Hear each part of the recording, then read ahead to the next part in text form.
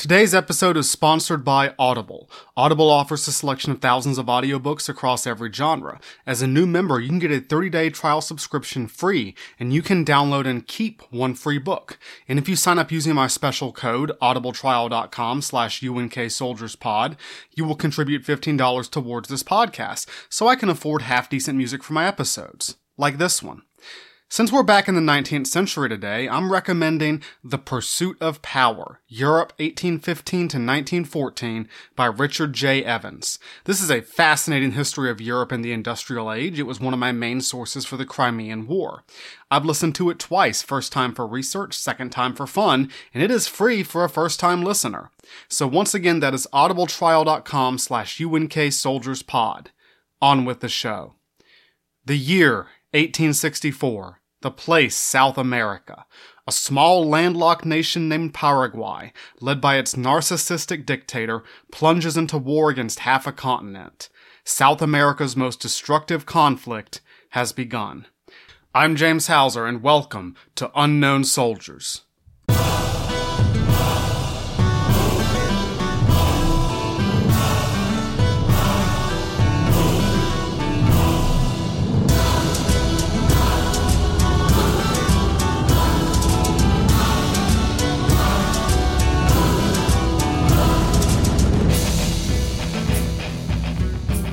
Welcome back to the Unknown Soldiers podcast. I am your host, James Hauser, and this is episode 47, The Paraguayan War Part 1, The Rivers of Destiny.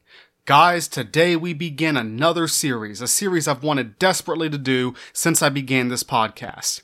This is the story of the Paraguayan War, also known as the War of the Triple Alliance. We can use these names interchangeably. This was a big freaking conflict that took place in South America during the mid-19th century. We got it all today. We got crazy dictators, a love story, diplomacy and politics and combat, and some of the worst foreign policy decisions in the history of humanity. This one gets really wild, guys. I hope you're ready. I do have one note. I did not manage to finish an introductory episode in time for this series. I ran out of time, I have drill this weekend, I have work, etc. I also don't really know how much people like or want those introductory episodes. If you really want it, message me, and if I get more than a couple messages, I'll go ahead and throw it together for you. But I will, as always, have maps, multiple maps, on my website and social media. Do you know where Paraguay is in relation to Uruguay? Do you know where the Argentine province of Entre Rios is, or the Brazilian province of Mato Grosso? Well, guys, there's only so many ways I can tell you that verbally. There's a lot of geography in this war you might be unfamiliar with. So I encourage you to check out my maps. And if you need or want that introductory episode, please dial in and let me know via email or comment or social media. Anyway, you know the deal, guys. This is not just history, but military history. There's some dark and bloody stuff going on. Podcast is PG-13, language is clean, content is not. All my sources, along with those maps, will be on my website, unknownsoldierspodcast.com. So if you want them, that's where you can find them. Finally, any errors, mispronunciations, or mistakes are my own. I think that my pronunciations are pretty good, but I'm probably going to pronounce Paraguay and Uruguay or Paraguay and Uruguay inconsistently, and for that I deeply apologize. Also, Latin American history is very underrepresented in English writing. When it came to research, I did my best. I read every book on this war, and there aren't many of them. Everything I'm telling you is still accurate to the best of my knowledge. This was a real story with real people who don't deserve to be unknown soldiers. Long-time listeners will know by now. When I talk about history, I never stick to just what happened. I have to explain why it happened. It's why I talk for so long. People don't make decisions in a vacuum. The why is often just as important as the what. The Paraguayan War, aka the War of the Triple Alliance, is not very well known in the Western world. One of the few things anyone does know about it is sort of the meme, the font of all the jokes. Paraguay picked a fight with Brazil, Argentina, and Uruguay all at once. What we can call a big goof. So that's what? But why? Why? That was my big question. Why did a small landlocked South American republic decide to fight half of South America? And why did the war last for 5.5 years? Why didn't this war end immediately? The very short answer is that nationalism's a hell of a drug. What is a nation? It's not the same thing as a country or a state.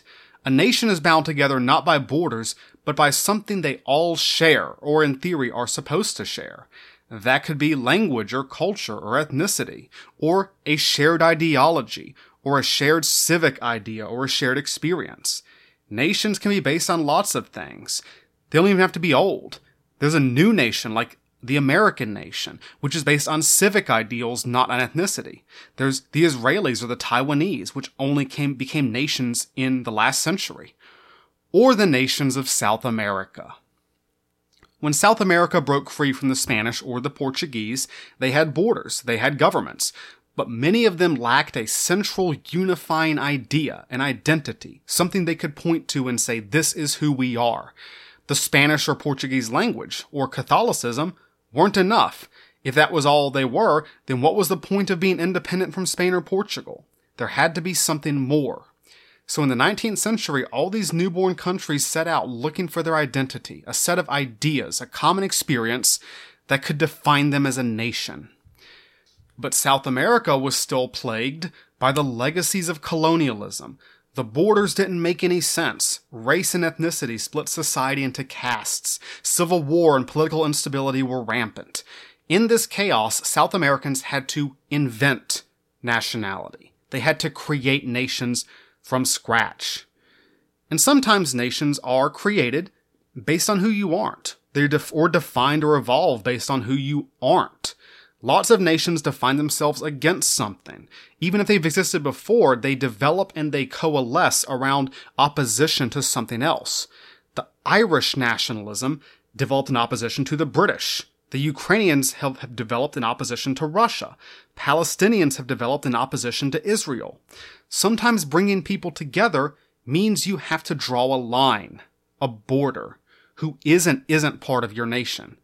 And for Latin America, drawing those lines would help create the Paraguayan War. Today's story is about how the people of Latin America tried to discover and create nations in a very chaotic 19th century. And for some of them, that process would be violent. Nations can be built on shared experience. Nations can be built on history. And when it comes to history and shared experience, you can't do much better than a war. A struggle for your people over their people. That can be very effective. Nations can coalesce very quickly under the pressure of armed conflict. So sometimes countries and leaders might even seek a war or welcome a war as a way to bring their nation together. But when both sides do this, like in the Paraguayan War of 1864, well, both sides might go to war to forge their nations, but only one side can win. War can create nations. It can also destroy them. Today we will begin the story of the Paraguayan War. We will talk a lot about Paraguay, Brazil, Argentina, and Uruguay, and how they struggled to define their nations. We will see how these countries came into conflict, how politics and economics and national ambitions, and the really bad decisions of one man plunged South America into its greatest conflict. There will not be a lot of combat in this episode. This is mostly the background, which should still be fun, but the military history part of this story really picks up in part 2. And don't worry, I will tell you why it matters at the end of our story. This is part 1, and then part 5 I will tie it all together. You should care, and I'm going to tell you why. And because this is an epic trek into South America's greatest conflict, there will be breaks.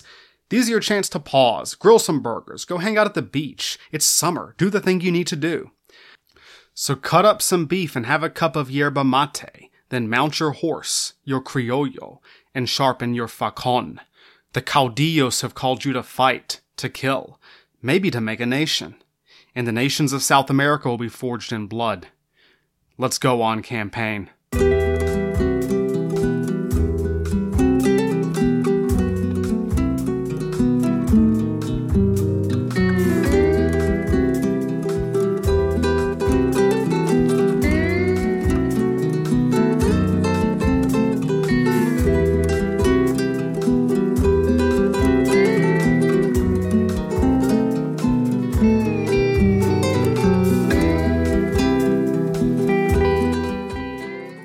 Our story has to begin with the rivers, the great rivers of the La Plata Basin that spiderweb across South America and will dominate the Paraguayan War. And I guess we should start in the 1520s, when the Europeans showed up, as usual, to ruin everything. The European explorers were looking for riches, gold and silver.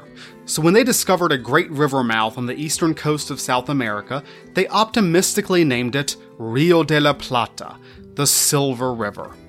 La Plata was fed by several other rivers, which penetrated deep into the heart of South America.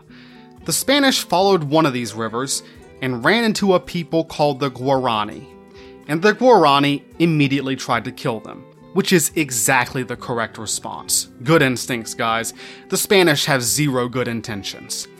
The Spanish retreated down the river that the Guarani called the Paraguay, which translates as either Feather Crown of Waters or the river that flows to the sea. The Paraguay River rises in the Mato Grosso Plateau of western Brazil, east of the Andes, before flowing south through marshes and grasslands and forests. This terrain is prime South America, full of capybaras and howler monkeys and jaguars and parakeets. If you need a reference for this terrain, if you need a picture in your mind of what most of the Paraguayan War will be fought in, Florida. Florida. Swamps, marshes, open grassland, very humid, very hot, very sticky. Halfway down the river in 1537, the Spanish built an outpost they called Asunción, the capital of the new province of Paraguay.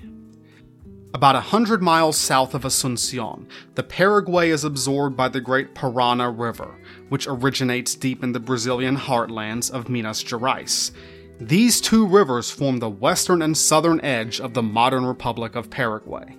We will spend a lot of very violent time in the triangle formed by these two rivers. The Parana, now strengthened by the Paraguay, flows south into what would become Argentina. The Uruguay River runs parallel to its east, along what would become the border between Uruguay and Argentina.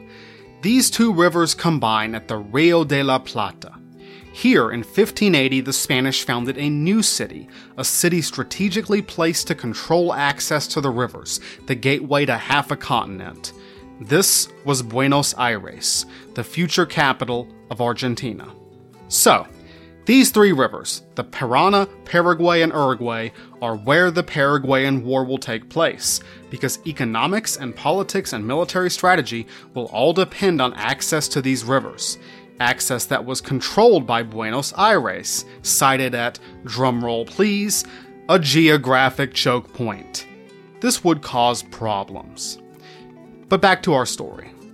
The Guarani eventually accepted the Spanish as allies, because the Spanish offered protection from the other tribes in the area. A defensive, paranoid mindset, the feeling of being constantly surrounded, is just a running theme in Paraguayan history. So the Spanish settled down to rule the Guarani, though not without some evil overlord stuff here and there. They were the Spanish. But Paraguay got off easy. Compared to Mexico, Peru, or Cuba, there was no silver, no gold, no sugarcane. There were just no resources to exploit, and no need to kill thousands of natives exploiting them. So Paraguay just sorta existed, neglected, stagnant. And this allowed this inland, quiet province to evolve in very unusual ways. Throughout most of Latin America, the Spanish enforced a strict racial hierarchy, with groupings called castas, or castes. Spanish-born white people, peninsulares at the top, then white people born in the New World, criollos, or creoles, but below them. But they were superior to mixed people, the part Indian mestizos and part black mulattoes, who were still better than the indios or the negros. And it only got more complicated when those groups started mixing. The Spanish had a racist wordle entry for every color of the human rainbow. But in Paraguay, this racial hierarchy never really developed. Without large-scale immigration from Spain, the small Spanish elite took Guarani wives, and their mestizo children had all the rights of Spanish subjects. This blending took place for centuries, resulting in a racially integrated society unlike any other in Latin America. The Paraguayans, as we can now call them, continued to speak Guarani and harvest yerba mate and practice old traditions, alongside their new Catholic faith and new iron farming tools and new Spanish governors. And they continued to see enemies everywhere. To To the west, the Guaycurú Indians, who inhabited the dry grasslands across the Paraguay River called the Gran Chaco. To the east, Brazilian raiders who kidnapped slaves for the Bahia sugar mills. And to the south, Buenos Aires, who used their control of La Plata to dominate Paraguay economically and politically. In 1776, the Spanish centralized authority in the La Plata Basin into the Viceroyalty of La Plata, with Buenos Aires as its capital, dominating the province of Paraguay. To the urban elites of Buenos Aires, the porteños, it seemed only natural they should dominate this rustic backwater up in Paraguay. But bigger changes were on the horizon. In 1808, French Emperor Napoleon I took the Spanish king prisoner and invaded his country. To Europeans, this was just another chapter of the Napoleonic Wars, same stuff as always. But to Latin America, it was the great turning point of their history. After 3 centuries of Spanish rule, the colonies were on their own, and pretty soon, they took this opportunity to start declaring independence. And the Latin American Wars of Independence are a really big topic I do not have time to tackle in full. Maybe someday. Our focus today has to be on what happened in the Viceroyalty of La Plata. The merchants of Buenos Aires, who we can now call Argentinians, were among the first to break away from Spain in the May Revolution of 1810. But the porteños believed that their status as the capital of La Plata entitled them to rule over all of the former viceroyalty, including Paraguay, which was still ruled by a Spanish governor. So in early 1811, Buenos Aires sent an army under General Manuel Belgrano to bring Paraguay under control. But the Paraguayan militia, not Spanish troops, defeated Belgrano in the battles of Paraguay and Tacuary. This would not be the last General Belgrano to suffer a terrible catastrophe, but that's a story for the Falklands War. Someday, maybe. Argentina was fighting for independence from Spain, but the Paraguayans were fighting for independence from Argentina. During the battle, the Spanish governor panicked and ran away, so the Paraguayans overthrew him too. Neither Madrid nor Buenos Aires was worthy of their loyalty. They could go it alone. By 1813, they declared independence as the Republic of Paraguay. The Republic lasted about 5 seconds before someone launched a coup and seized power. This was José Gaspar Rodríguez de Francia, who had been professor of theology at Asunción's Catholic Seminary. In Spanish, he was El Supremo. In Guarani, he was Caray Guazú, the Great Señor. Dr. Francia was Paraguay's first dictator, and he, more than anyone else, made it a nation. Francia wielded a level of absolute, unquestioned power that few dictators have ever achieved. In other Latin American countries, the church, the army, and the white landowning elites were major political forces, but not in Paraguay. Francia had the white elites executed or exiled. He neutered the church. He dominated the military. Dr. Francia believed in one man, one vote. He was the only man. He had the only vote. Francia was famously paranoid, obsessed with enemies both within and without. The Argentinians, the Brazilians, the still hostile Indians to the west. So Francia did something crazy. He shut Paraguay off. Except for a little bitty trade through Brazil, no one entered, no one left. Francia turned Paraguay into an isolated, landlocked hermit kingdom, like a turtle inside a shell. I've seen it compared to North Korea, the North Korea of 19th century South America. This is a great opportunity to introduce one of our catchphrases for this series, stupid dictator shenanigans.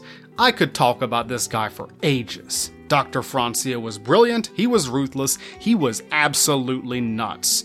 Every normal thing he did had a crazy flip side. His public school policy gave Paraguay the highest literacy rate in South America, but he banned college. He defanged the church, but he hated atheists. He also hated marriage, but he made interracial marriage mandatory, which destroyed the old racial hierarchy. Francia kidnapped any foreign intruders and kept them in prison for years so they could be his best friends, then would release them like 17 years later with no explanation. When he went out riding, he had every bush and every tree uprooted along his path because they might hide assassins.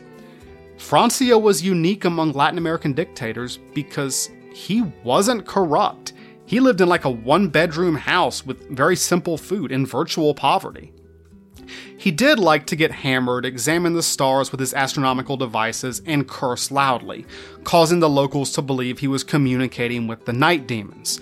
Raise your hand if you want to get drunk and yell at the night demons with Dr. Francia. Stupid dictator shenanigans. All of this, except maybe screaming curses at the stars. Who hasn't? Who among us hasn't? All this had a purpose. By centralizing power, eliminating class or racial or religious divisions, by isolating Paraguay from the outside world, Francia created the conditions for a nation. A group of people who saw themselves as distinct, unlike any other in South America.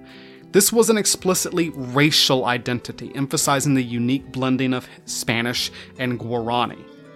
Of course, this came at the expense of things like freedom, economic growth, higher culture, trade, innovation, but the Paraguayans didn't seem to mind. As one observer noted, "He rules them with a rod of iron, without their showing or perhaps feeling the slightest discontent." Francia died suddenly in 1840, having ruled for 26 years. In his will, he left years of his unspent salary to his nation. And many Paraguayans didn't know what to do. The Caray Guazú had basically been loved and feared like a god. Dr. Francia had kept them safe, and now he was gone. You know, as far as insane dictators go, Paraguay could have done worse. By the end of this episode, they're going to do a lot worse. By 1844, Paraguay had a new leader. This was the president, Carlos Antonio López. López was one of the few landowning elites that had survived Francia's rule, mainly by staying out of his way. López was moody, petty, spiteful, and wore a huge feathered hat that he never removed for any reason. One of the things that everyone who met him noticed, this is just what everyone says, was that he was morbidly obese, with enormous slabs of chin fat concealing the collar of his army uniform. One observer described him as a great tidal wave of flesh, a veritable mastodon. I mean, okay, there's lots of reasons to dislike Antonio López, but this isn't fair. 19th century fat shamers did not pull punches. Antonio López was like Francia in many ways. Absolute power, kills any rivals, as all church confessionals are basically places where people are spying on you, etc. But he was unlike Francia by being hilariously corrupt. Francia had destroyed the Paraguayan elite. Antonio López created a new elite, that is, himself and his family. His wife Juana had the right to buy any livestock at a fixed rate so she could sell them for profit. The entire López clan had enormous mansions and palaces, and his children and sons-in-law held all the major offices of the nation. His oldest son and chosen successor, Francisco Solano López, commanded the army and was Minister of War. His younger son Venancio was the admiral of the non-existent navy. His other son Benigno was the head of the church. Heavy taxes funded the López clan and their lavish lifestyles. Antonio López did ban slavery in 1842. Polite applause. That's good. It's, still like 25 years earlier than the United States. But somehow, like 10% of the country was still enslaved, including most of the not insignificant black population, who were like 10% of the Paraguayan population is black. Like 50% of the land, which had been state-owned, was privately owned by the López family. It's good to be Los López. But Antonio López also differed from Francia because he began to open Paraguay up to the outside world. Francia had given Paraguay order. López wanted to give it progress. He gained diplomatic recognition for his landlocked country and opened up trade routes down the Paraguay and Parana rivers. But most of all, Antonio López wanted to modernize. He especially wanted modern weapons and the means to produce them, to build up Paraguay's military against the enemies that had always surrounded them. To do this, López needed experts. He needed architects, doctors, engineers, scientists. But since Francia had, banned college, Paraguay had no experts. they would have to import them from outside. So in 1853, Carlos Antonio Lopez sent a diplomatic mission to Europe to buy weapons, recruit experts, and make contact with European powers. This mission will be led by his oldest son and chosen successor, Francisco Solano Lopez. And we need to introduce this guy, because Francisco Solano Lopez is the protagonist/antagonist of our story, the man who would start and end the Paraguayan War. Francisco Solano Lopez was born in 1826 during the reign of Dr. Francia, the same year that his parents were married. There were rumors about his parentage from the get-go, with some saying, quietly, that Carlos wasn't his real father. Francisco was the oldest boy, with two younger brothers, Venancio and Benigno, and two sisters, Rafaela and Inocencia. But Francisco was clearly being groomed as his father's successor. He was a brigadier general and minister of war at the age of 17, and in 1845 he had led Paraguayan forces on a brief expedition into Argentina. This small event seems to have given him the impression that he was a military genius. That is going to be another problem. Francisco Solano Lopez didn't look like much. He was short, pudgy, with a thick, dark mustache and beard. The most striking thing about him was apparently his really bad breath from his constant cigar smoking and poor personal hygiene. His teeth were black and rotted, like this was a breath that did poison damage. So yeah, not exactly Antonio Banderas over here. Solano Lopez had grown up in luxury, spoiled, groomed as Paraguay's next dictator. Very few people told him no, because daddy might have them killed. Solano Lopez had big appetites. He liked good food, good wine, good cigars, and beautiful women. Sometimes he took without asking, and that included the women. This included a young woman named Pancha Garmendia, who fought off Solano Lopez's attempted rape before his European trip. Yep, this is a great hero for Paraguay. You might think that Solano Lopez was a spoiled rich kid who cared more about getting his rocks off than his responsibility, like a lot of dictators' sons. But in retrospect, that would have been better, because Solano Lopez took himself very seriously. He was energetic, a hard worker, a big reader. He worked really hard. He had a strong sense of duty and responsibility. Lots of people were impressed by his will. What a later writer would call a fixity of purpose bordering on stupidity. Sometimes that's a good thing in a leader. But any close examination of a historical figure involves a little armchair psychology. Historian James Sager believes that Solano Lopez's critical flaw was a lack of empathy. And this is important. We'll come back to this constantly. Solano Lopez didn't see other people as real. His ego was enormous, his pride easily wounded. He did things without considering how other people might react, including foreign leaders or military opponents. And he could not give less of a crap about the sacrifices other people made on his behalf, because that was their place. He was the main character and everyone else was an NPC. Some have described him as a narcissist or sociopath. Add all these behaviors to the fact that he really believed in his duties to Paraguay. Solano Lopez saw Paraguay, his country and his people, as an extension of himself, as his property. He believed that he and his nation were one and the same, and that would drag him and his country into the abyss. If you haven't grasped it yet, I do not like this guy. I'm going to be constantly trashing this guy for the rest of the series. Right now, he's just a creep and a weirdo. He also turns out to be a coward, an incompetent military leader, an incompetent political leader. And by the end of this series, the word I would use is monster. Francisco Solano Lopez arrived in Europe in 1853, a year that might ring a bell to longtime listeners of this podcast, because Solano Lopez was arriving in Europe during the Crimean War. He even traveled to the Crimea to observe the siege of Sevastopol, which gave him a strong impression of what modern military operations looked like. He may well have rubbed shoulders with many of our major characters from the Crimean War series. Solano Lopez made contacts in England, contracting with Blythe & Company to to build Paraguay's first real warship, the Taquari. Soon Blythe and Company was sending English engineers and machinists and technicians to South America. French merchants and Swiss doctors and Italian architects joined them.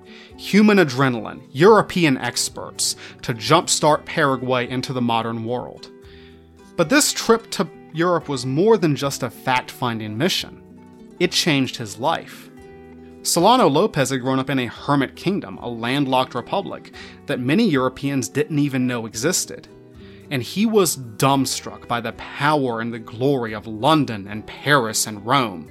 He was blown away by the might of British industry under Queen Victoria, and the courtly splendor of France under Napoleon III, famously the worst Napoleon. Solano Lopez wanted that power, wanted that glory, wanted the respect and authority of Napoleon III.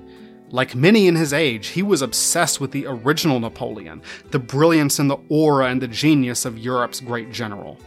And for the future dictator of a small South American republic, a Napoleon obsession could be very, very dangerous. Solano Lopez was quoted as saying, "Bravery, and only bravery, made Napoleon great."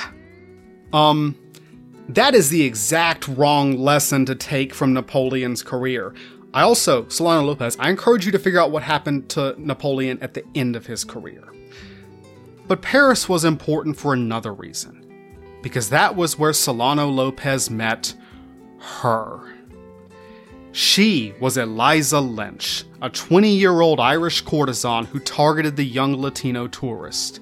Eliza was redheaded and beautiful, pale and shapely, and taller than her admirer. She smiled past his bad breath, kudos, and his creepy behavior to take his arm and show him the city of lights, Paris in its glory days. Solano Lopez was swept away by her wit and her manners and her knowledge of all things high culture. She was beauty, she was grace, she was art, she was music, she was Europe. And she was his. Eliza Lynch is one of the most controversial figures in South American history. She is a central character of the Paraguayan War, either as tragic heroine or evil succubus.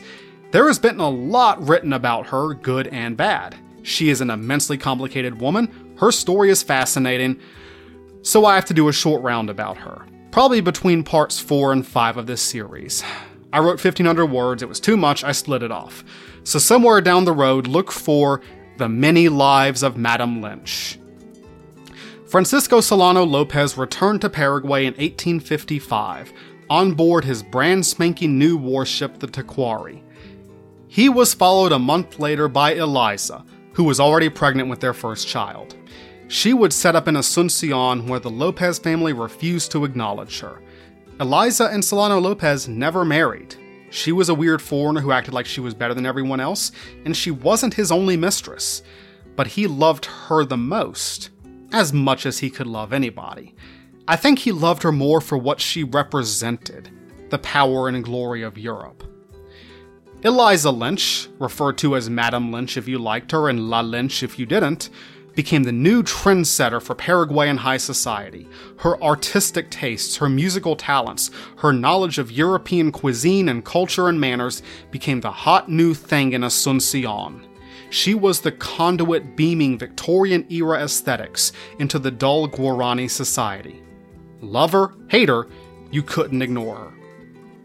Foreign experts flooded into Paraguay. The great British engineer George Whitehead built a modern shipyard in Asuncion that started to pump out steamboats. A team of British engineers constructed an arsenal that could forge modern artillery. Other engineers built one of the first railroads in Latin America. One of the engineers who built this railroad is a central figure in our story. George Thompson remained close to Solano Lopez and served as his military engineer throughout the Paraguayan War, and left a comprehensive memoir. I need quotes, guys, and that's where I'm going to get a lot of them. Paraguay was modernizing. Healthcare improved. Telegraph lines connected the cities. Factories and mills rose from nothing. Antonio Lopez founded several newspapers, which were basically propaganda outlets with an almost psychotic level of nationalism and paranoia.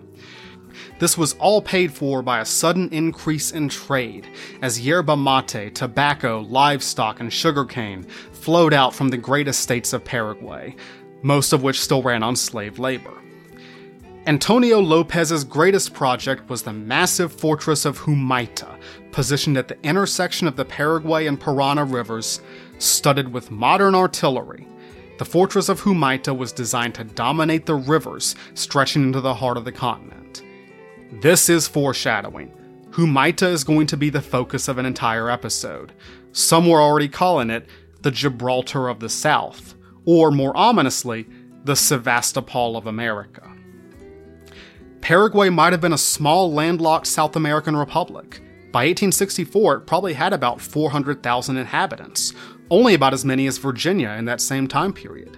But it was highly prosperous for its size and modernizing fast. The military was surprisingly strong, and more than anyone else in South America, they believed they were unique, special. Not just a country, not just a state or a line on the map, they were a nation. This was Paraguay. Authoritarian, centralized, defensive, paranoid, united around a common belief in their collective identity. This unique nationalism set Paraguay apart from the rest of South America.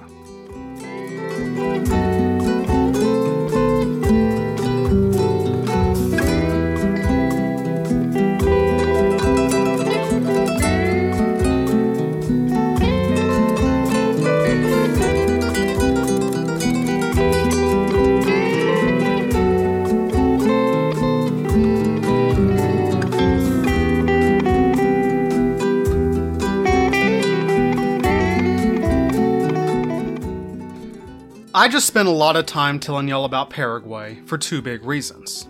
One, because Paraguay's unusual history will play a big role in the upcoming war. And two, because I wanted to set Paraguay up as a counterexample to its future opponents, the three countries that eventually became the Triple Alliance. Argentina, Brazil, and Uruguay had very different experiences from Paraguay. They were also trying to build nations to find identity and unity now that they were independent from their colonial overlords. And they were not as successful. Let's start with Argentina, our resident hot mess.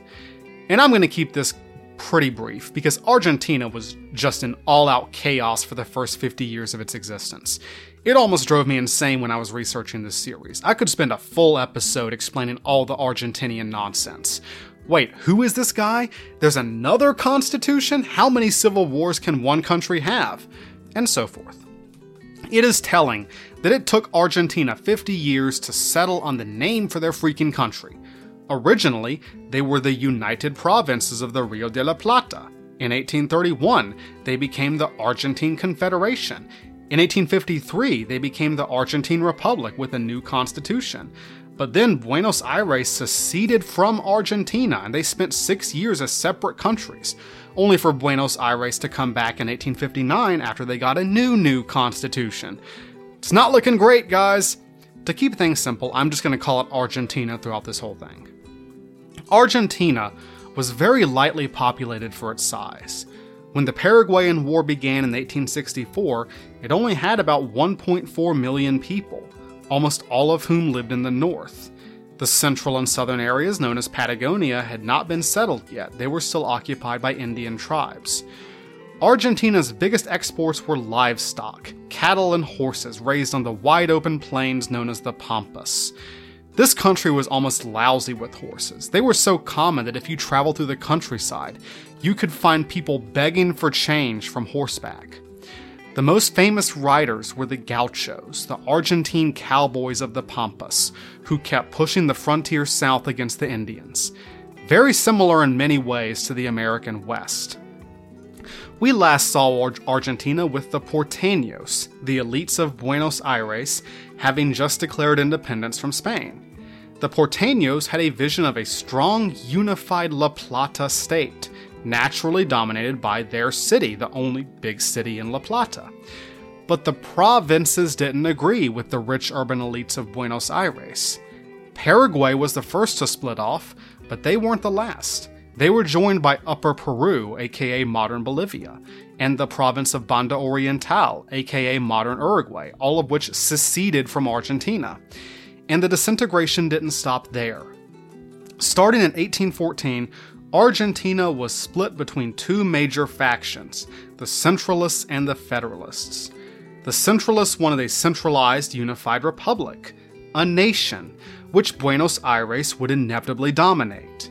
Not only was it the epicenter of culture and finance and influence and radical ideas, but it was also the only port city in Argentina, and it controlled La Plata. It was the gateway to the outside world. Control over the rivers was the main source of porteño wealth and prestige, which the provinces always resisted. The Federalists wanted provincial autonomy. They were fighting for a confederation, with each Argentine province having equal say without Buenos Aires dominating everybody. The result was that these two factions, the Federalists and Centralists, waged almost non-stop civil wars for decades. Absolute dumpster-on-fire chaos. This is like what would happen to the United States if we had just stuck with the Articles of Confederation and never passed the Constitution. This level of chaos. And the leaders of both these factions were usually called caudillos. A caudillo is the Latino archetype of a charismatic military strongman, a depressingly common feature of Latin American politics in any stage of its history. Caudillos were marked by an exaggerated masculinity, the machismo so famous in Latin American societies. Antonio Lopez de Santa Anna, the famous Mexican dictator and arch nemesis of the Alamo, is a classic example of a caudillo. The archetypal caudillo, literally the first image on the Wikipedia page for caudillo, was Juan Manuel de Rosas, the Federalist warlord of Buenos Aires. From 1829 to 1852, Rosas was basically the evil overlord of Argentina. He also rattled his saber at anyone outside Argentina, including Paraguay and Uruguay. Like many Argentines, Rosas saw them as wayward provinces who would eventually return to the fold of Buenos Aires. Juan Manuel de Rosas was aggressive, dangerous, and posed a threat to the whole of La Plata. And predictably, he had plenty of enemies. He drove most of the Centralists into exile, but most of the other Federalist caudillos also resisted the Rosas regime. The hotbed of resistance lay north of Buenos Aires in the provinces of Corrientes and Entre Rios between the Parana and Uruguay rivers. These are going to be central terrain for the Paraguayan War, like they're where the first major campaigns are waged. These provinces were constantly in rebellion, often threatening to secede just like Paraguay. By the 1850s, a guy named Justo José de Urquiza, the caudillo of Entre Rios province, was the ringleader of the anti-Rosas resistance. He and Rosas were both Federalists, but for Urquiza, federalism meant that all the provinces were equal. Rosas believed that Buenos Aires was more equal than the others. So Argentina was a collection of provinces that did not see themselves as part of a single nation. One Argentinian put it this way: "The homeland for the Correntino is Corrientes, for the Cordobés Cordoba, for the Tucumano Tucumán, for the Porteño Buenos Aires, for the Gaucho the dirt upon which he was born. The life and common interests that make up the rational sentiment of homeland is an incomprehensible abstraction for them." The Centralists, the nation builders, were out of power. As long as the Federalists reigned, Argentina would remain chaotic, fragmented, and weak. Brazil was better off than Argentina. They still had problems, but they had different problems, and they weren't all trying to murder each other. Brazil had a strange path to independence, a path that, like the rest of Latin America, starts with Napoleon. In 1807, Napoleon's armies invaded Portugal, causing the Portuguese monarchy to flee to their prosperous South American colony in Brazil. For the next 15 years, Portuguese King João VI made his court in Rio de Janeiro. This had two major consequences. First, the Bragança dynasty discovered that they really liked Brazil. It was beautiful and warm, much nicer than dreary old Lisbon. The second was that the Brazilians had gone from being a colony to being the center of the empire, and they didn't want to go back. João VI returned to Portugal in 1821, leaving his son Pedro to manage Brazil. But when João tried to bust Brazil back down to colonial status, Brazil declared independence in 1822 under Emperor Pedro I. So yeah, João's own son ran off with his freaking colony. Screw you, Dad. Brazil was the only Latin American country to remain a monarchy under the same dynasty post-independence. Weird, right? So that's why there was this thing called the Empire of Brazil. And the empire had an aristocracy. A whole freaking stable of counts and viscounts and dukes hanging out in tropical South America. These guys drew their wealth and status from the plantation economy. For centuries, Brazil's main export had been sugar, but by the middle of the 19th century, this was being overtaken by coffee. Brazil produced half the world's coffee, keeping New York and London and Istanbul awake way past their bedtimes. By the 1860s, the economy was booming. Brazil was even starting to lay railroads and build factories, taking its first steps into the industrial age. But even as Brazil entered the modern world, its economy was still dependent on the backwards practice of slavery. About 30% of Brazil's 10 million inhabitants were African slaves. And guys, I'll be real with you. Brazilian slavery was a couple of notches worse than the American South. If you've listened to this podcast for 5 seconds, you know I don't pull any punches when it comes to slavery in the United States. So when I say that conditions for Brazilian slaves were worse, I mean it. They died like flies from the sheer misery of the sugar plantations. It was appalling. So the old European racial hierarchy was still very much alive in Brazil, with the white nobility on top, the mestizos and mulattoes below them, and black people and Indians at the bottom. This was the main barrier to building a Brazilian nation. Brazil was a constitutional monarchy of 10 million people, only 2% of whom could vote, and the voting was usually rigged anyway. The Brazilian nobility was divided into conservative and liberal parties, with the liberals promoting social change and greater unity, while the conservatives feared any disruption of the social system. The only thing that bound them together, the trait they all shared, was allegiance to the Bragança dynasty. When Brazil looked around and asked, "What is the thing that says who we are?" they looked to the monarchy. And they were lucky to have the monarch they did. Pedro I had abdicated in 1831, leaving his 5-year-old son Pedro II as Brazil's reigning emperor. But Pedro II, popularly known as Dom Pedro, grew up to become one of the rarest things in history. A real-life, no joke, I'm not kidding, good monarch. Dom Pedro was brilliant, well-learned, and cultured. He spoke 14 languages as he was a huge fan of education and the sciences. He once said, "Were I not an emperor, I would like to be a teacher. I do not know of a task more noble than to direct young minds and prepare the men of tomorrow." And he meant it. Dom Pedro wasn't just enlightened, he was a flaming liberal. He didn't even really like the monarchy that much. He promoted civil liberties and free speech and human rights and social reform.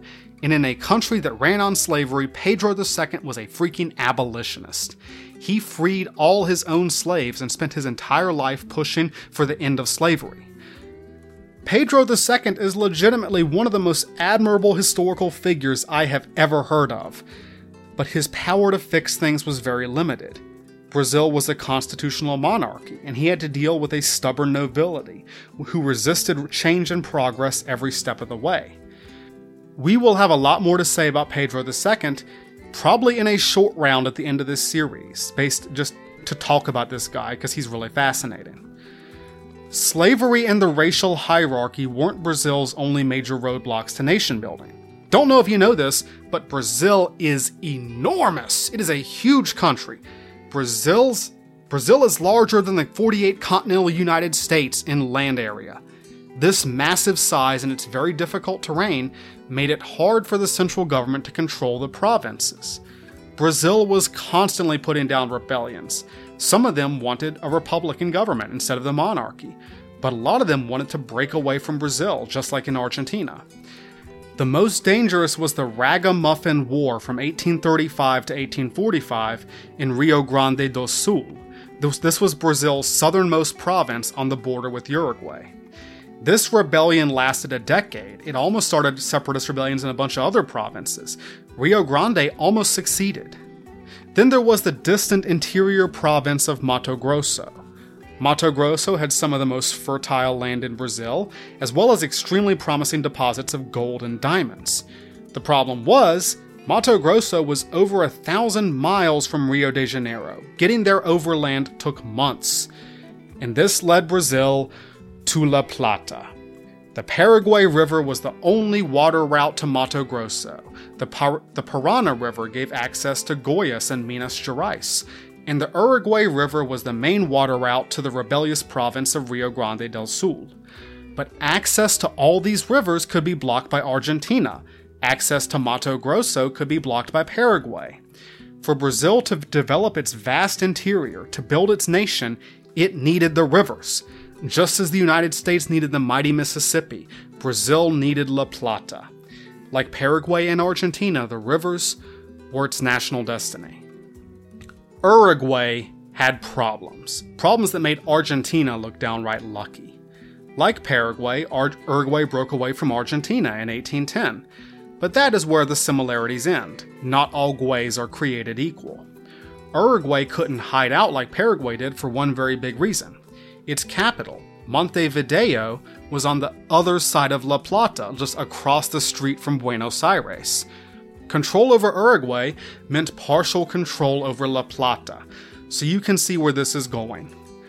Uruguay would spend the next 50 years being pulled back and forth between Brazil and Argentina. Brazil invaded Uruguay in 1816 and tried to annex it. This caused Argentina to intervene. This resulted in the Cisplatin War of 1825 to 1828, which only ended when the British intervened. The British did this mainly because they didn't want any one country to completely control La Plata. That would just be bad for business. The Brazilians and Argentinians both withdrew, leaving behind the, theoretically, independent Republic of Uruguay. But Uruguay immediately collapsed into civil war. The liberal elites, the Colorados, were concentrated in Montevideo, the center of commerce and European influence, while the conservative Caudillos, the Blancos, dominated the countryside. Sound familiar? Yeah, it's just a miniature version of the whole Argentina train wreck. The Blancos and the Colorados waged an extremely nasty little civil war for decades, where throat-cutting was the main form of execution. It became almost ritualized with how many times people did it. The reason these civil wars kept going was that Brazil and Argentina kept them going. Argentine dictator Juan Manuel de Rosas supported the Blancos. Brazil supported the Colorados. Both of them were fighting over La Plata. This led to a complete breakdown of order in Uruguay, just absolute anarchy, which bubbled over the border into Brazil and Argentina's neighboring provinces. So Uruguay never had the chance to build a nation. They were like a child in a bitter divorce, constantly pulled between larger powers that exploited their divisions.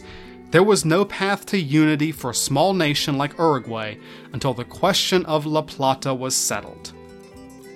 The struggle over Uruguay boiled over again in 1851, when Argentine dictator Juan Manuel de Rosas came within a hair of conquering the country. Brazil could no longer ignore the threat Rosas posed to the whole region and began to organize an alliance against him. And like everyone piled on, everyone Rosas had ever pissed off, which was a lot of people, including like half of Argentina itself. The Argentine rebels were led by Justo José de Urquiza, the rebellious warlord of Entre Rios. In the Platine War from 1851 to 1852, Brazil and Urquiza's Argentine rebels joined forces to overthrow Rosas and send him fleeing into exile. Brazil had confirmed its status as the strongest power in South America. And since Rosas had been closing off La Plata whenever he wanted, his defeat allowed La Plata to be opened up, giving Paraguay access to the outside world. But Argentina and Uruguay remained in chaos. The Uruguayan civil wars continued. Urquiza, the warlord, achieved dominance over Argentina. for like 5 seconds before it collapsed back into civil war. The dream of unity, of progress, of nation seemed farther away than ever. So this is the situation on the verge of the Paraguayan War. Brazil, large and in charge, politically fragile and almost too big to function. Argentina, divided between the provinces and the capital. Uruguay, pulled this way and that by the great powers of South America. Unstable countries entering the modern world, trying in vain to build nations. And now you can see how different Paraguay was. Argentina, Brazil, and Uruguay were divided, decentralized, consumed by racial chaos and political disorder. Contrast with Paraguay, totally centralized, totally united, ethnically homogenous, with zero internal conflicts. Whatever stupid dictator shenanigans Francia and Antonio Lopez had gotten up to, they had built a strong, prosperous little nation in the heart of South America. Paraguayans, from the dictator down to the lowest farmer, were proud of their unique identity, their Hispano-Guarani heritage, the collective project that was the nation of Paraguay. But there's one element of the Paraguayan psyche I keep bringing up, the feeling of being surrounded by enemies. Paraguay had always been very defensive-minded, very paranoid, and looking at the Category 5 hurricane of mayhem that was the rest of South America, they had a point. It's not paranoia if they are out to get you. Paraguay had tense relationships with its neighbors, and a lot of this had to do with borders. This is another chapter in the long, stupid history of Europeans being really bad at drawing colonial borders. The old borders between the Spanish and Portuguese colonies, or the province of Paraguay with the other provinces of La Plata, had never been clear. So Paraguay had territorial disputes with both Brazil and Argentina, disputes that remained unresolved into the 1860s. This is where those maps are going to be really helpful. Paraguay had 2 territorial disputes with Argentina. One was the province of Misiones on the eastern border between the Parana and Uruguay rivers.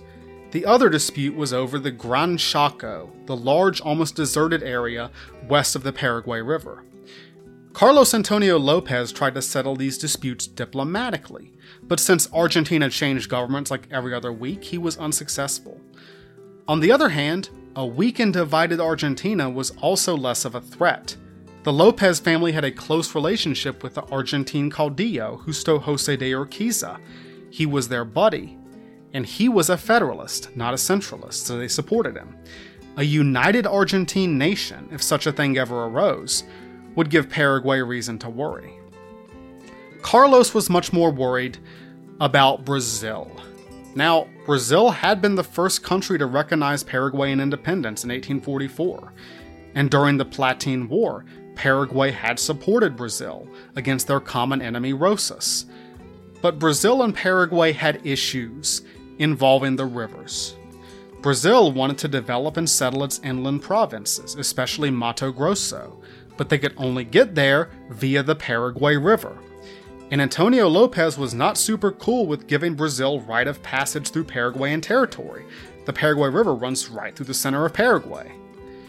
Brazil and Paraguay also had a border dispute over a little triangle of territory between the Apa and Branco rivers. And there were small skirmishes along this border, one of which almost started a war in 1855.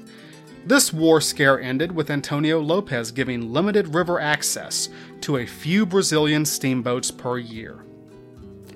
American diplomat Charles Washburn described Antonio Lopez's view of Brazil.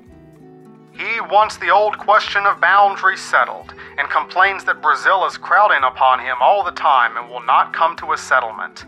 He has a bitter hatred of the Brazilians and a contempt of them as soldiers, and in speaking of them usually calls them macacos, or monkeys. The newspapers in Asuncion constantly portrayed Brazilians as a great mass of Negro savages, a barbarian horde, with Pedro II as the head monkey. Paraguayans had a very racialized, borderline hysterical fear of Brazil. Many people saw war with Brazil not just as a danger, but an inevitability, like it was gonna happen sooner or later.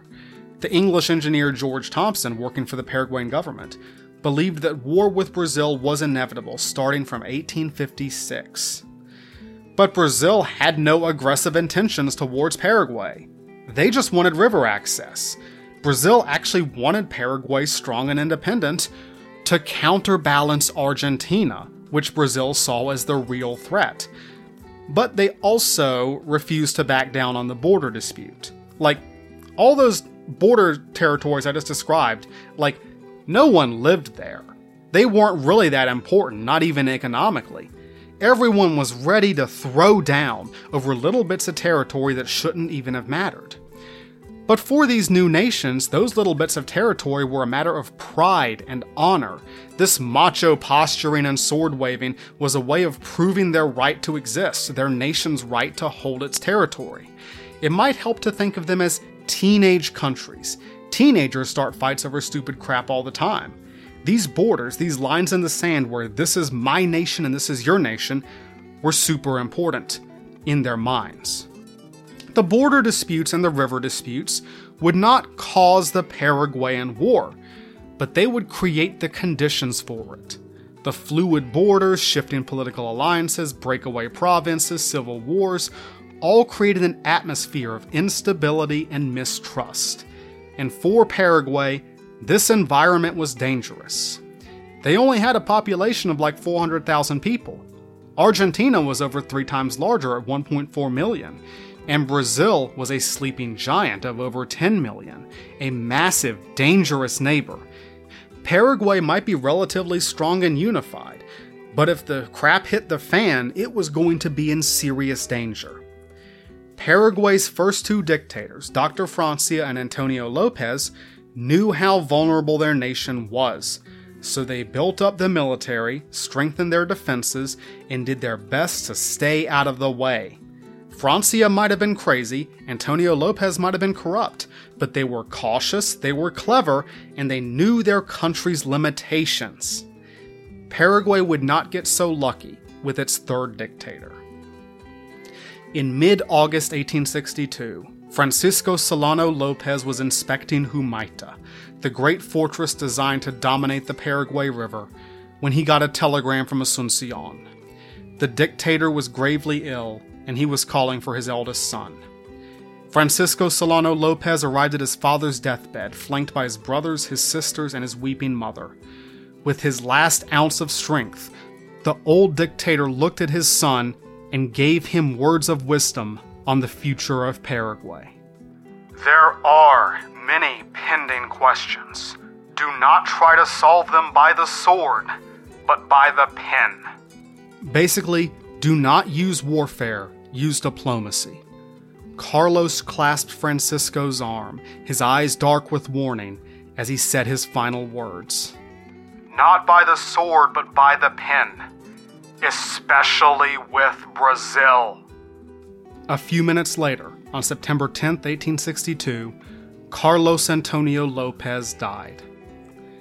The transition was quick and virtually uncontested.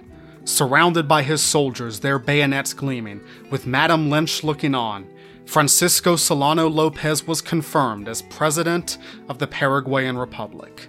A man who had always gotten everything he wanted, with visions of glory, an egotist and narcissist and borderline sociopath who saw his country as an extension of himself, and he had South America's only nation-state united behind him.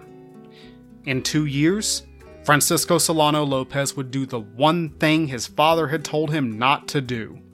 He would take up the sword against Brazil, and he would launch the Paraguayan War.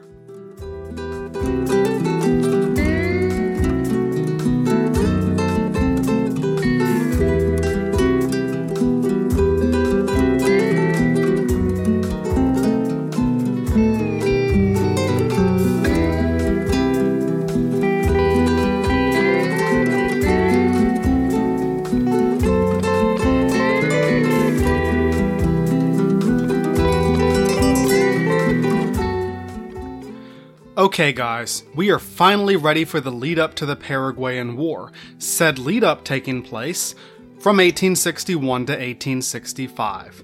Yes, The rest of this episode happens simultaneously with the American Civil War. We really get going on the war just as the American Civil War is ending. And we can also call the rest of this episode How Francisco Solano Lopez Made the Single Worst Set of Foreign Policy Decisions in Modern History. Except for maybe Hitler, but it's close. Strap in, y'all. The first big event that led to the Paraguayan War was the end of the Argentine Civil Wars. On September 17, 1861, a couple months after the Battle of Bull Run in the American Civil War, the Argentine Centralists defeated Justo José de Urquiza's Federalists at the Battle of Pavón. The Centralists went on to found a new, unified Argentine Republic, the last time Argentina would change its name. And it was led by Bartolomé Mitre. Mitre is going to lead Argentina into the Paraguayan War, and he will be the supreme commander of the Triple Alliance, so we need to talk about this dude just a second. Bartolomé Mitre was a man of many talents. He was a legendary writer, doing journalism, history, poetry. He was a maniac. Mitre was also a liberal, a centralist who had spent years in exile during the Rosas regime for saying the wrong things. He was also a very experienced soldier. He had fought in the Uruguayan Civil Wars and the Platine War, and of course he defeated the legendary Urquiza at the Battle of Pavón. Urquiza didn't think much of Mitre. He called him a paper general, because he was a bookish, kind of nerdy looking guy. He was very intellectual. And Mitre's like, well, this paper general beat you, so what does that say? Finally, Mitre was a nation builder. He had a dream of a vibrant, powerful, centralized Argentina, with public education and sanitation and railways and voting and free speech and all that good stuff. One reporter described him this way: General Mitre is a man of talent, a good politician, and one of the finest generals from Mexico to Cape Horn. He is negligent of dress, but of strict morals, and full of a sense of justice, and brave beyond parallel. And on October 12, 1862, Bartolomé Mitre became the first president of the new centralist Argentine Republic. But his new government was still vulnerable. The provincial caudillos still resisted the dominance of Buenos Aires. Urquiza was still holding up out in Entre Rios, defeated but still a force to be reckoned with. And countries like Brazil and Paraguay were kinda worried about a strong centralized Argentina. No one could be sure that a new era had truly dawned. Look at the last 50 years. Mitre could be overthrown within the year. The paint was still not dry on centralist Argentina. Something was about to pop off, but not in Argentina, in Uruguay. The Uruguayan civil wars were in a rare phase of quiet, with the Blancos currently on top. But Mitre had been a long ally of the Colorados, the Blancos' eternal enemies. The leader of the Colorados was, our last big major character, Venancio Flores. Venancio Flores was a classic caudillo, a hard-riding, hard-drinking Uruguayan gaucho, a cowboy with an enormous black mustache. He had a bad habit of being reckless and crazy and almost getting killed all the time. American diplomat Charles Washburn described Flores: crafty, cruel, and ignorant, all his tastes and instincts found true indulgence as a leader of banditti. Like, this guy is a classic bandit leader looking dude from a Western movie. Despite being very different people, Bartolomé Mitre and Venancio Flores were ride-or-die homies. Mitre had fought beside Flores in the Uruguayan Civil Wars, and Flores had fought beside Mitre at the Battle of Pavón. So when Flores said, "Hey bro, help me out so I can go fight the Blancos in my home country," Mitre was like, "Sure dude, here's some guns and money, go have fun." So on April 19th, 1863, Flores crossed over into Uruguay and reignited the Civil War. Now, based on everything we just learned about international relations in South America, you might expect Brazil to back the Blancos up against the Argentine-backed Colorados. That was how the game had been played forever. But Brazil was mad at the Blancos. Lots of Brazilians from Rio Grande do Sul had been settling recently along the Uruguayan border. They also brought their slaves, even though slavery was illegal in Uruguay. Oh, and they kept launching armed raids into Uruguay to recover runaway slaves, sometimes just kidnapping random black people. But when the Blancos tried to crack down on this nonsense, the settlers asked for support from the Brazilian Empire. Brazil backed the settlers, not just because they were Brazilian by default. It had only been a couple of decades since that state of Rio Grande do Sul had tried to secede from the empire.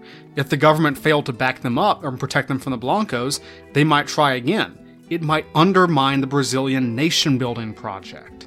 So in late 1863, the Brazilian government also began to support the Colorados. So now everyone's like, hey, are Brazil and Argentina working together? Y'all just spent 50 years backing different parties in Uruguay, but now for the first time you're both backing one party, the Colorados. That's weird. So this obviously put the Blancos in a bit of a pickle. They had their backs to the wall. Brazil was against them, Argentina was against them, Flores was riding around outside Montevideo, pulling his finger across his throat. They even asked Urquiza for help. Urquiza said no, buzz off. The Blancos had only one option left, one other power that might assist them. Help us, Francisco Solano Lopez. You're our only hope. Now, here's the really important thing about this. There was no good reason for Paraguay to get involved in Uruguay. None whatsoever. The two countries were not allies, it served no strategic purpose, there was no history of this, it wasn't Paraguay's business. Yes, Argentina and Brazil had been dipping their fingers in that fondue for ages, which wasn't cool and had done enormous damage to Uruguay. Yes, Argentina and Brazil had been messing around Uruguay forever, but at least they had a strategic reason. Paraguay had no interest, had nothing to gain from this. And getting involved was dangerous. Dr. Francia and Carlos Lopez had a cautious defensive foreign policy, where neutrality and non-intervention were the keystones of Paraguayan diplomacy. We are a small landlocked republic. We have to be careful. We have to stay out of the way of the big powers. So they steered clear of Uruguay. There ain't nothing in there we need to be involved in. But Francisco Solano Lopez saw things differently. We've talked about Lopez's ambitions, his ego, his dreams of glory, and since he saw Paraguay as an extension of himself, he applied those ambitions to his country. Paraguay was a powerful, energetic young nation, with a strong military and a thriving economy. Lopez believed they had been on the sidelines long enough. Time for Paraguay to take its place as the third great power player in La Plata, the third wheel to Brazil and Argentina. But it's Paraguay. It's a tiny little country. And recent events had also fed Paraguay's traditional paranoia. Paraguayan foreign policy had relied on playing Brazil and Argentina off against each other, alongside allying with one or the other of Argentina's federalist warlords, because it was decentralized. Argentina's recent unification was bad enough, but now Brazil and Argentina seemed to be working together to dominate Uruguay. Maybe Paraguay was next on the menu. Lopez was starting to see a coalition of enemies lining up against him. What would Napoleon do? In July 1863, just around the time of the Battle of Gettysburg, Blanco representatives from Uruguay arrived in Asunción to ask for Lopez's assistance. And they pitched it to make it seem like their problems were also his problems, that if the Blanco regime fell, Paraguay would be next. And this was music to Lopez's ears. He decided it was time to get involved. Now, Lopez didn't necessarily want a war. He would be just as happy to play peacemaker, because that would still make him feel important. So in September 1863, Lopez sent a message to Mitre, demanding that Argentina explain its activities in Uruguay. And now we discover another fun aspect of Francisco Solano Lopez, a talent for making the worst possible decision in every situation.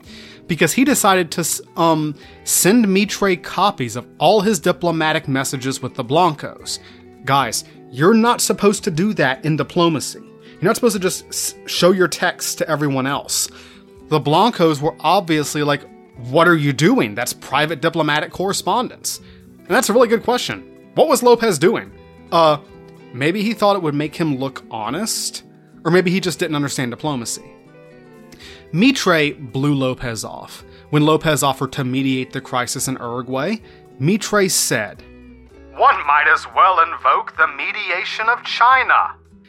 The newspapers in Buenos Aires mocked Lopez, poking fun at his appearance and his Irish prostitute and his backwards little country, which they had always seen as a backwater full of ignorant mestizos. Go home, little country. The big boys are playing. Ooh, Lopez wasn't just being ignored, he was being insulted. By now, Lopez had gotten it into his head that he had to be involved. Some idiot had taught him the phrase, balance of power, and that was his new favorite saying. Balance of power, balance of power.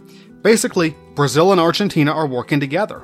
The smaller nations, and any breakaway Argentine provinces like Corrientes and Entre Rios, need to band together to restore the balance of power.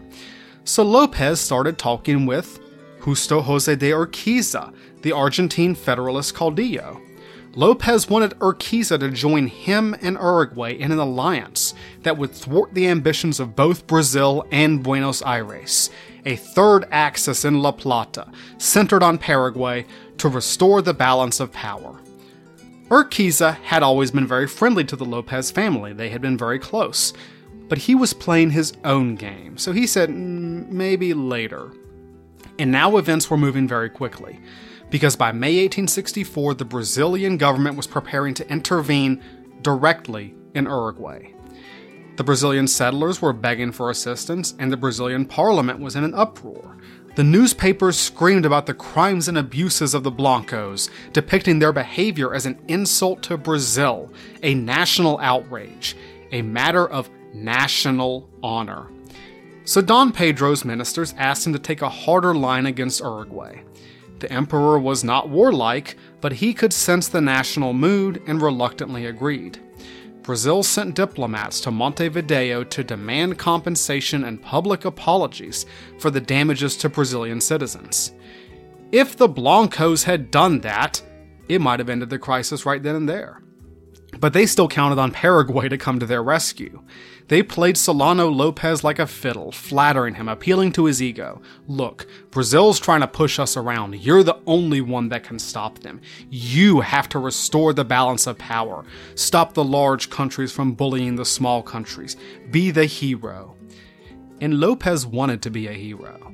By now, he was convinced that the fate of Paraguay was bound to the fate of Uruguay. Based on what evidence? Just his own mind. Like, seriously, there's no justification for this. But now he was trying to portray himself as a crusader for the rights of small nations, standing up to bullies, like he was Captain America or something. But you are not Captain America. You were like pre-experiment Captain America when he was scrawny and got his butt kicked all the time. You're not a big power. You're not a great power. You're Paraguay. Lopez hoped Argentina might force Brazil to back down. Like Argentina and Brazil, they're traditional enemies. But Bartolomé Mitre blessed off on the Brazilian intervention. Hey, you guys are going to help out my boy Flores? You guys are all clear. But Mitre did not want to get directly involved. Argentina was in no shape for war. The new government was still fragile, and Mitre was afraid of what Urquiza might do. So when Brazil was like, hey Argentina, you want to invade Uruguay together? Mitre said, nah guys, I got enough problems, maybe we'll catch the next war. Rain check? Side note, it was at about this time that the British government tried to play peacemaker. Britain was constantly just messing around in Latin America throughout the 19th century. They were the global economic superpower. This is just British business as usual. They wanted everyone to calm down because all this war and all this tension was bad for business. There was this big meeting where the local British representatives sat down with diplomats from Brazil and Argentina and both Uruguayan factions to try and reach a compromise. Note, they don't care about Paraguay. Paraguay is not at this meeting. The meeting didn't work, but it has bred conspiracy theories ever since. Some historians believe that Britain was behind everything, the cause of everything, that they orchestrated this whole crisis to try and destroy Paraguay, because Paraguay refused to open its markets to free trade. This is a really big thing for leftist historians, because they want to blame the Paraguayan War on the evils of colonialism and capitalism. No, not at all. You can blame the British Empire and capitalism for many, many things, but the Paraguayan War is not one of them.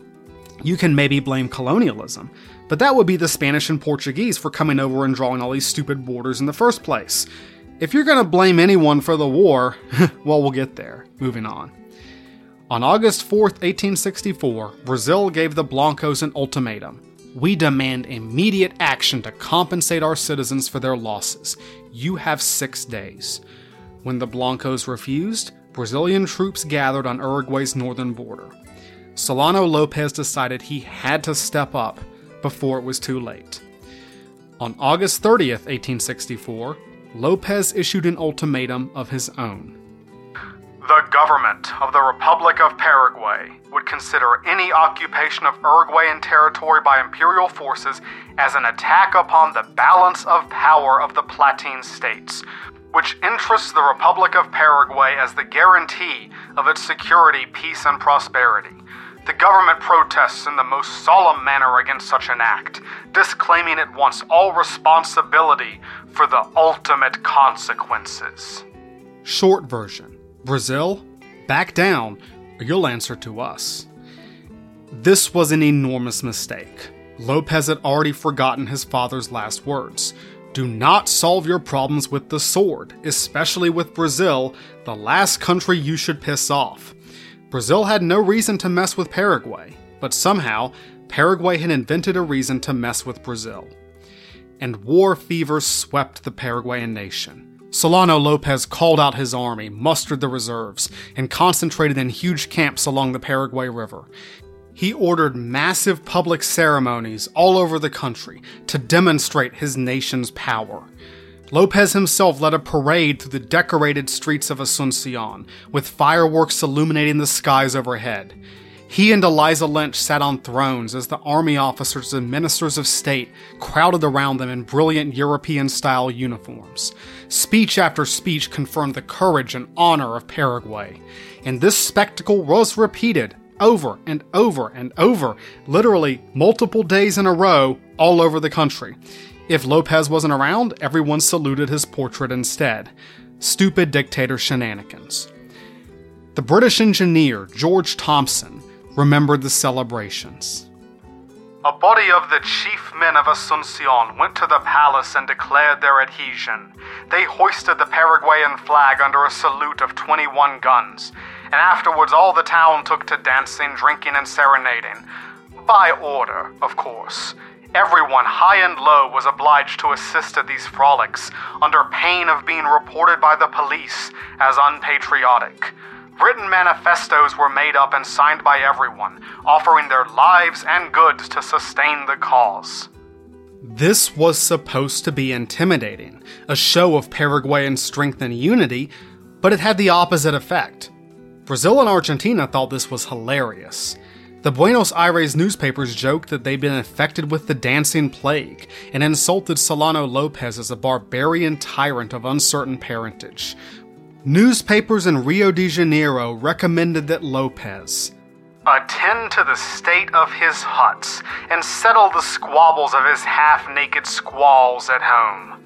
Finally, the Brazilian government rejected Lopez's ultimatum out of hand. Go home, little country. The big boys are playing. Lopez also decided to publish more of his correspondence with the Blancos in the Paraguayan newspapers. I don't know what this was supposed to accomplish. Again, you're not supposed to do that in diplomacy. This caused more mockery, more insults, and more blows to Solano Lopez's very fragile ego. But he still failed to take decisive action. Uruguay begged for a military alliance, but he refused to put anything in writing. Now this was really, really stupid, because it might have been the only thing that could have stopped the war at this point, the only way to show Brazil that he was serious. But Solano Lopez didn't comprehend how his actions looked to others. He lacked the essential empathy. His erratic, inconsistent behavior, like threatening then backing away, threatening then backing away, made everyone else think that he wasn't serious. That was everyone else's mistake. Solano Lopez was deadly serious.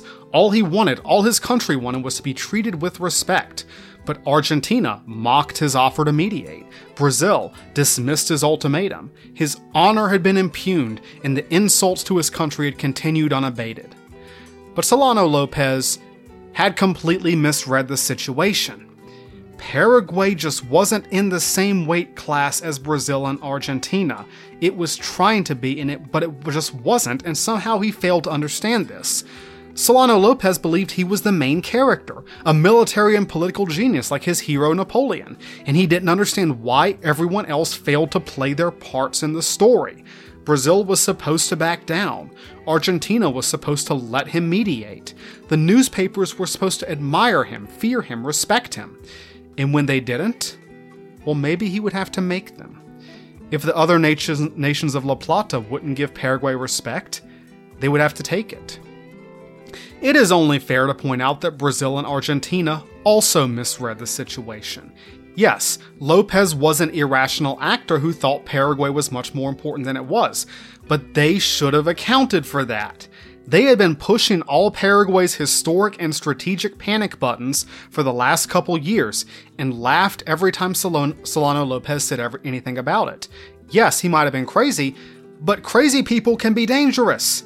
They wouldn't be laughing at him in a few months. Because Solano Lopez's army was mobilizing. By August 1864, he would have 30,000 men under arms, with 14,000 reserves on standby. Let's put this in perspective. That was more men than the entire combined armies of Brazil and Argentina. Paraguay had a huge army for its small size. Brazil and Argentina should have paid at least a little attention to that. So they had all made mistakes. War is always a mistake. Someone screws up and thousands of people pay the price. Yes, Francisco Solano Lopez screwed up the most, but he was giving off clear danger signs and everyone ignored them. The big boys were playing. What was a little country gonna do? On October 16th, 1864, Brazilian forces crossed the Uruguayan border. Solano Lopez's bluff had been called, but still he hesitated. In the first weeks of November, a Brazilian steamboat, the Marquês de Olinda, was traveling up the Paraguay River. It was a routine trip. The Marquês was one of the small boats that, by treaty, Brazil was allowed to send through Paraguay. It was part of Brazil's project to colonize and develop the distant Mato Grosso province. Its passengers included Mato Grosso's new governor, as well as some soldiers, some colonists, along with a whole bunch of weapons for the Brazilian army. This was just a routine trip. On November 11th, the Marquês de Olinda docked at Asunción, took on coal, and began steaming north for Brazilian territory. The Blanco diplomat in Asunción was like, "Look, Mr. President, that ship, go get him. If you're going to fight Brazil, if you're going to show them you're ready to fight, here's your chance." But Lopez waited another day to make his decision. I think he was finally realizing just how dangerous the situation was. Maybe his father's last words were still ringing in his ears. But he talked too much smack to back down now. It was time to put up or shut up. And if he shut up, no one would ever take him or Paraguay seriously again. The English engineer George Thompson remembered Lopez saying, "If we don't have a war with Brazil now, we shall have one at a less convenient time for ourselves." If Paraguay believed that war with Brazil was inevitable, maybe starting the war on their terms was their only chance for victory. So Lopez ordered the Taquari, the pride and joy of his fleet, the ship he had personally bought in and sailed from England, to chase down the Marquês de Olinda. Captain Reynino Cabral took the Taquari upriver to intercept the Brazilian steamer. On November 13, 1864, he fired a shot across its bow, the first shot of the Paraguayan War. The Marquês de Olinda surrendered without a fight. Its cargo was seized, its crew marched into captivity, very few of them would survive, and the Brazilian flag was turned into a rug in Lopez's office, where he could wipe his feet with it. Stupid dictator shenanigans. The Republic of Paraguay was now at war with the Empire of Brazil.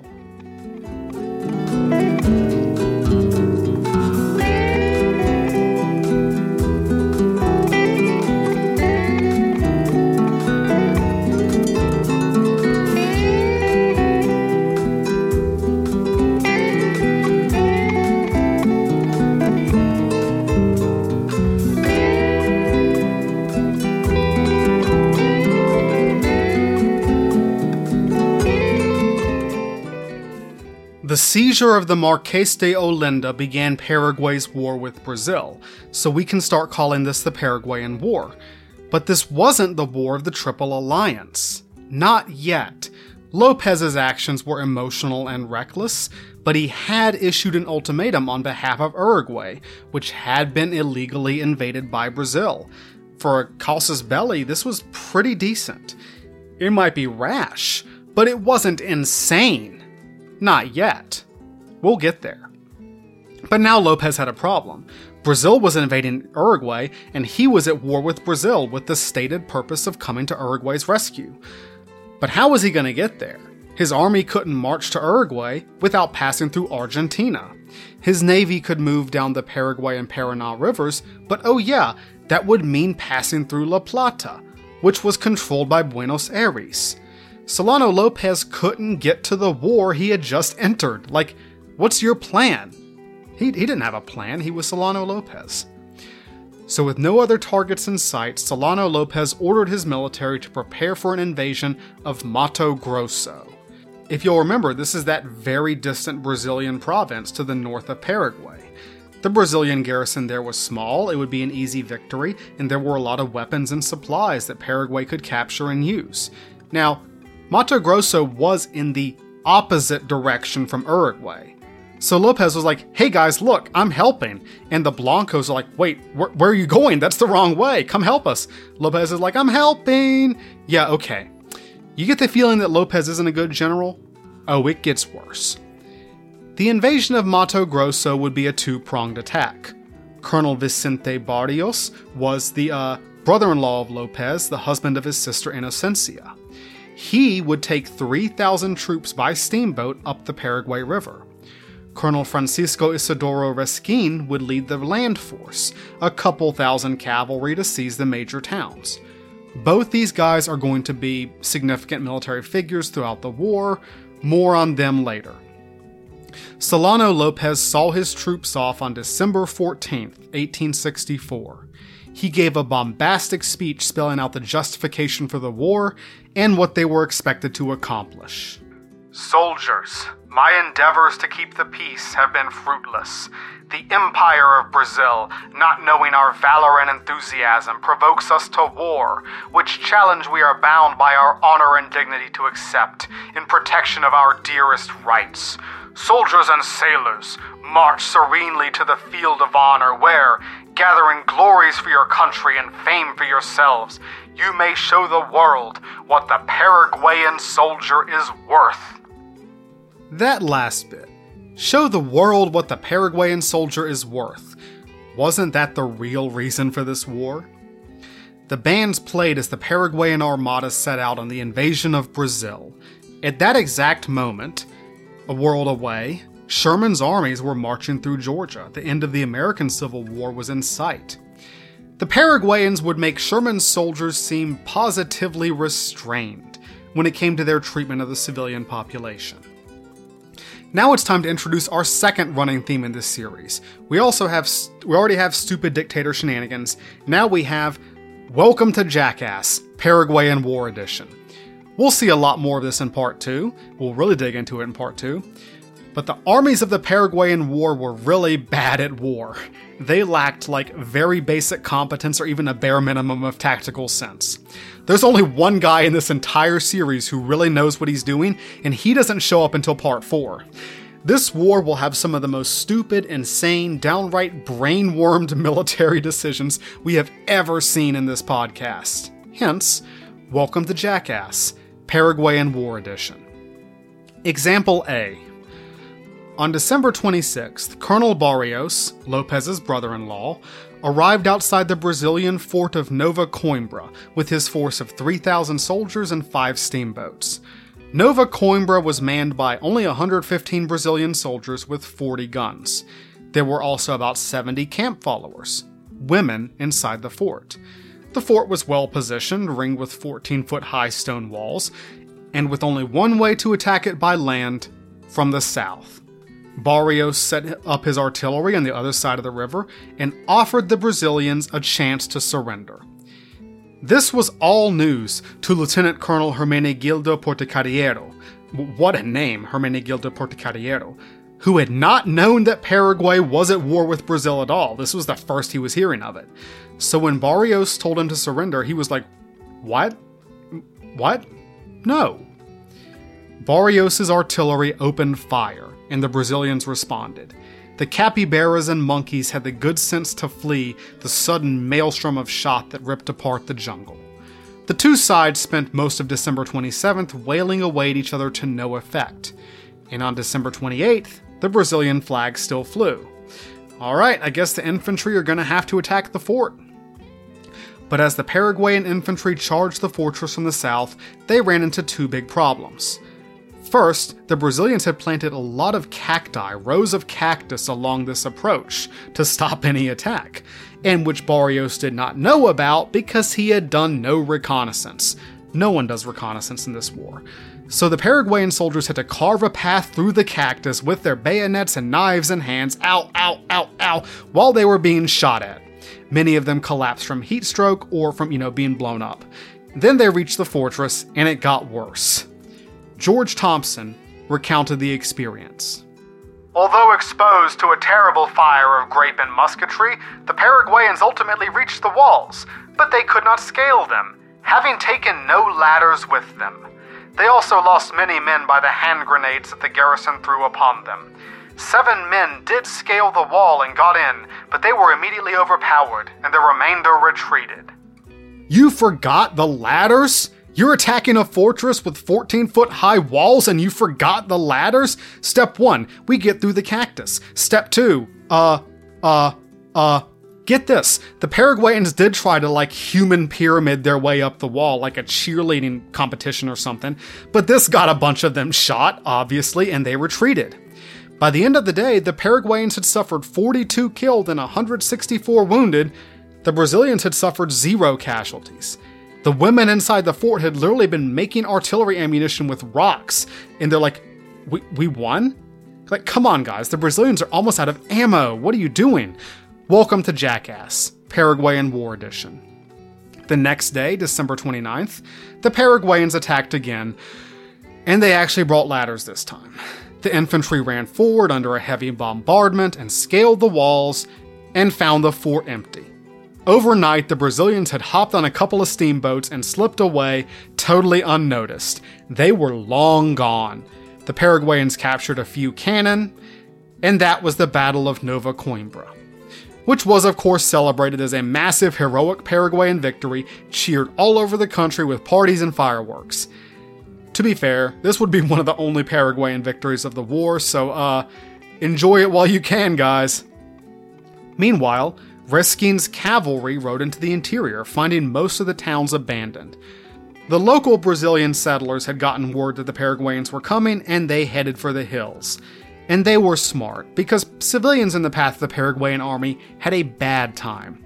Lopez's soldiers looted and plundered and generally behaved like douchebags everywhere they went. For example, Colonel Barrios continued sailing up the Paraguay River on his steamboats, and he captured the towns of Albuquerque and Corumba. These towns were thoroughly ransacked. Everything was taken, including the rape of any women who didn't run away fast enough. Barrios did not set a good example. He took anything remotely valuable and sent it back as a Christmas present for Solano Lopez, including fistfuls of stolen jewelry for Eliza Lynch. Barrios set a really bad example because we know that he was a confirmed rapist, at least one woman in Corumba and probably more. According to George Thompson, the inhabitants had hid themselves in the surrounding woods, and Barrios sent and brought them back. Their houses were already completely sacked. The women were ill-treated, and Barrios himself took the lead. A Brazilian gentleman and his daughter were taken to him on board his steamer, and on the old man refusing to leave his daughter with Barrios, he was sent away under a threat of being shot, and his daughter was kept on board. All whom Barrios took he put to the question, and those who did not give or did not possess the information he required were beaten by his order. I have not found a great explanation for why the Paraguayans behaved like this. My guess? They had grown up in a paranoid, fearful nation that hated outsiders. They were told they were a superior, special people, a unique nation, that Brazil was an empire of subhuman Negroes. These people had insulted and mistreated them and denied them any honor, so they deserved whatever happened to them. When you draw that line between us and them hard enough, you don't just see them as another nation. You stop seeing them as people. This will not be limited to the Paraguayan army in this war. Wait till the Allies invade Paraguay. This is your brain on nationalism. Just to cheer you up, on January 6, 1865, a Paraguayan steamboat called the Ypora, commanded by Lieutenant Andres Herreros, captured a Brazilian ship called the Anhambe. Another glorious Paraguayan victory. You captured a boat. Good job. But a few days later, Herreros was loading up a bunch of gunpowder from the captured Brazilian arsenal at Dourados.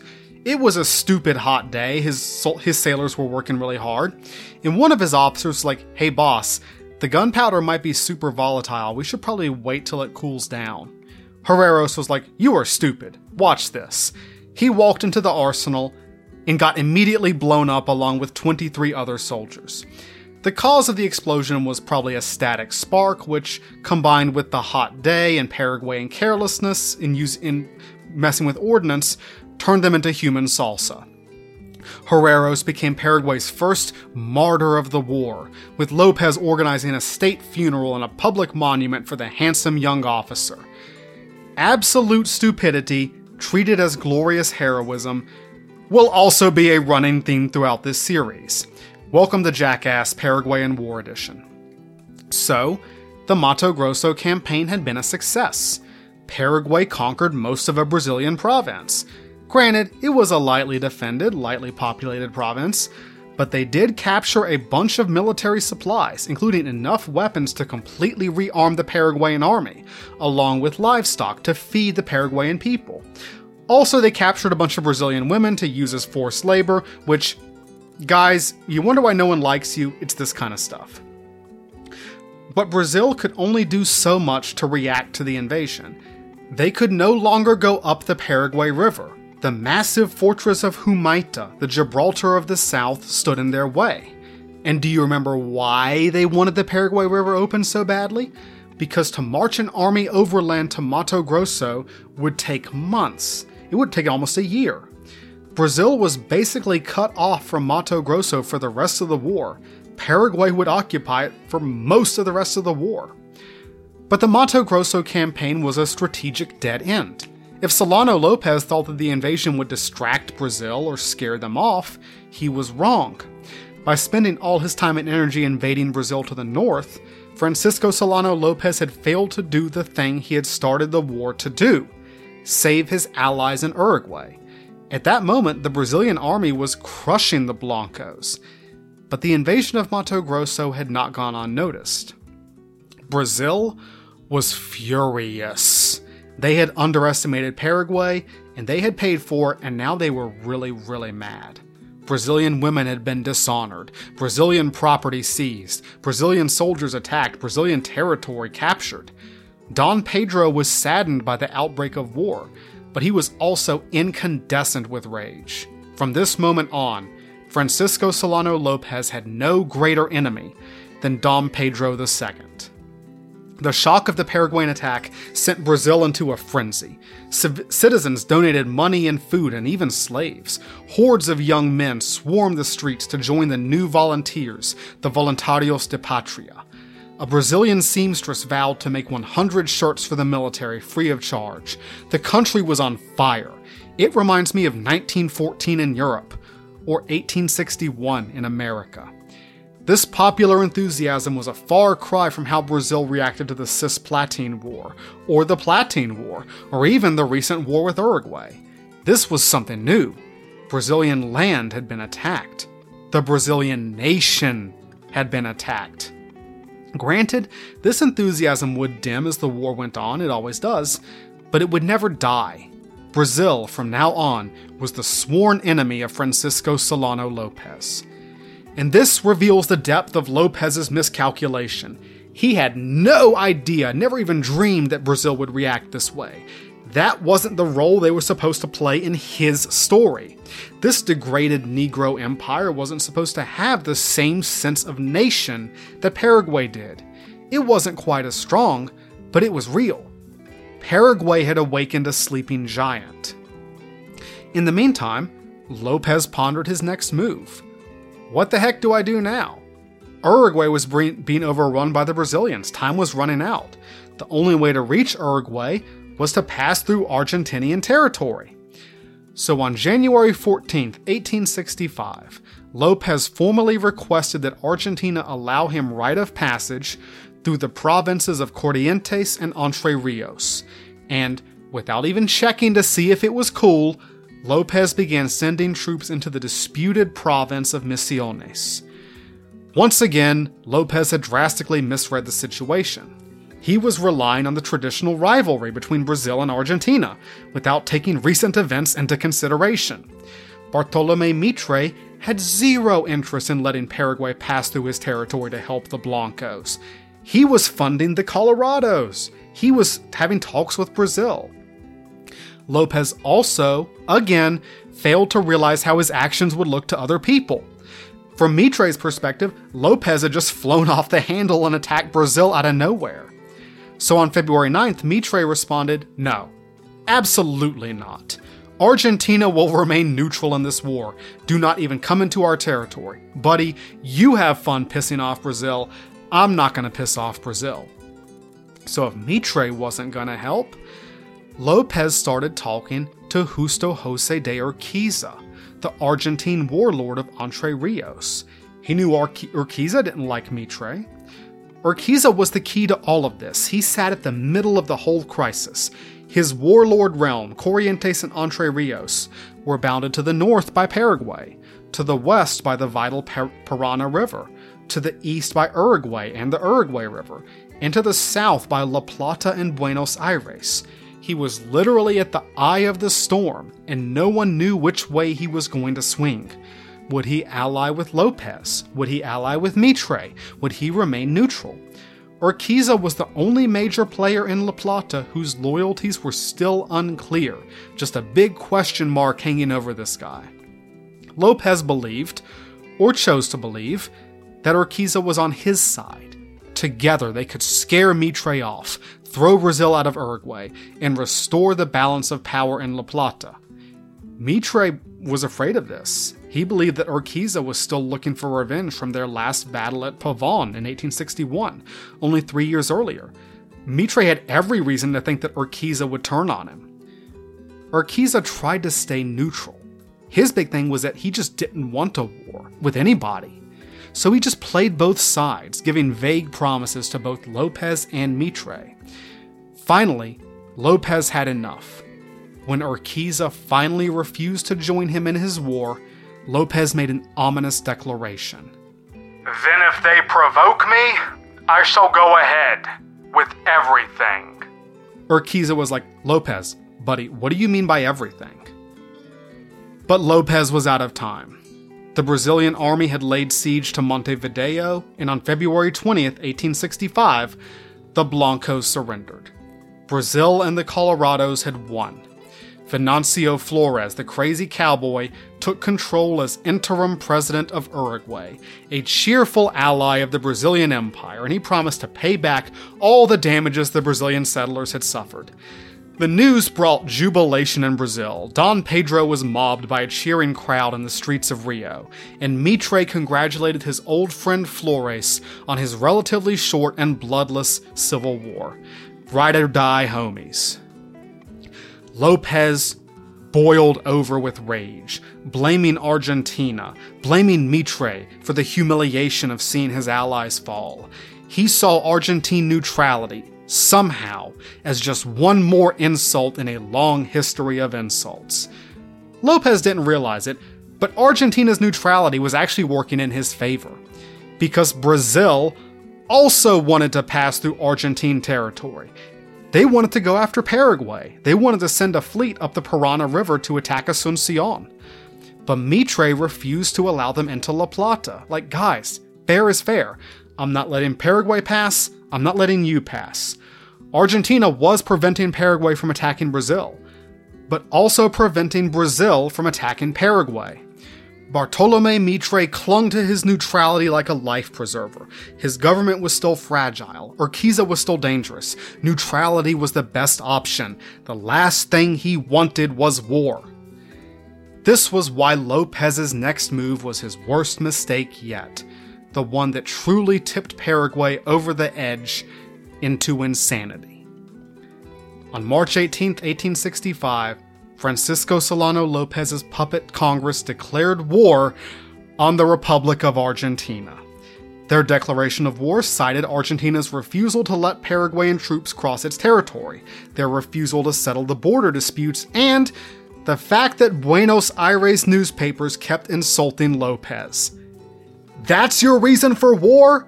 That? Seriously? One of your main reasons for declaring war on Argentina was that the reporters were mean to you. What? Why? Lopez, you and your stupid freaking ego. What makes this worse, what makes this truly unfathomably stupid, was that it was pointless. The Uruguayan crisis was over. The Blancos had surrendered. The reason for the war, the reason for wanting to cross Argentina in the first place no longer existed. But don't tell that to the Paraguayans. Asuncion was full of partying and drinking and celebrating. Finally, after decades of insults and threats and fears from La Plata, now, finally, they were going to have it out with Buenos Aires, their oldest and truest enemy. The Paraguayan Congress promoted Lopez to the rank of Marshal and awarded him a golden sword as a gift from his grateful nation, which he personally owned most of anyway. They also begged him to please not leave the country or expose himself to danger, you're too important, which was exactly what he wanted them to say. As we'll see, Lopez was, along with everything else, a personal coward. He was also awarded a salary of $60,000 a year, which was, everything in his country was already his for the taking anyway.